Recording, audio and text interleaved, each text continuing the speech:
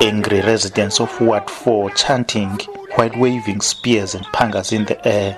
They crisscrossed the village, terrorizing anyone who's opposed to their stance to demand a female councillor.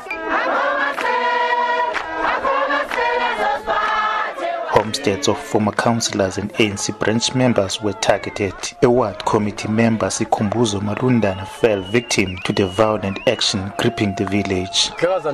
I'm very shocked and stressed about what happened to my home. The community set alight my homestead, another homestead in the village. I ran away for the refuge and they started shooting at me, but I managed to escape with my children and my wife. Community spokesperson Ntombizixolile Makosonke says they have decided to shut down and close all entrances as they want the ANC leadership to intervene in what they term the imposition of a councillor by the Alfrenzo region. We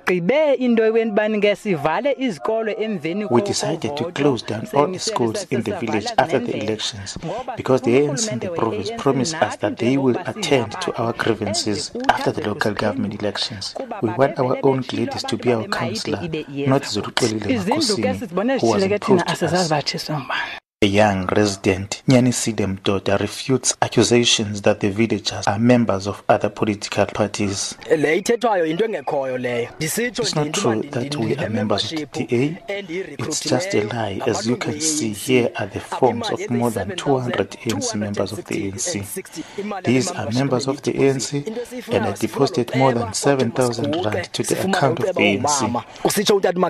Eastern Cape Police spokesperson Kaya Tonjeni has confirmed that an investigation has been launched into the torching of homesteads. Jabankulu can confirm that 3 cases of assault with the intention to damage property have been opened and are under investigation. No one was arrested and no one was injured.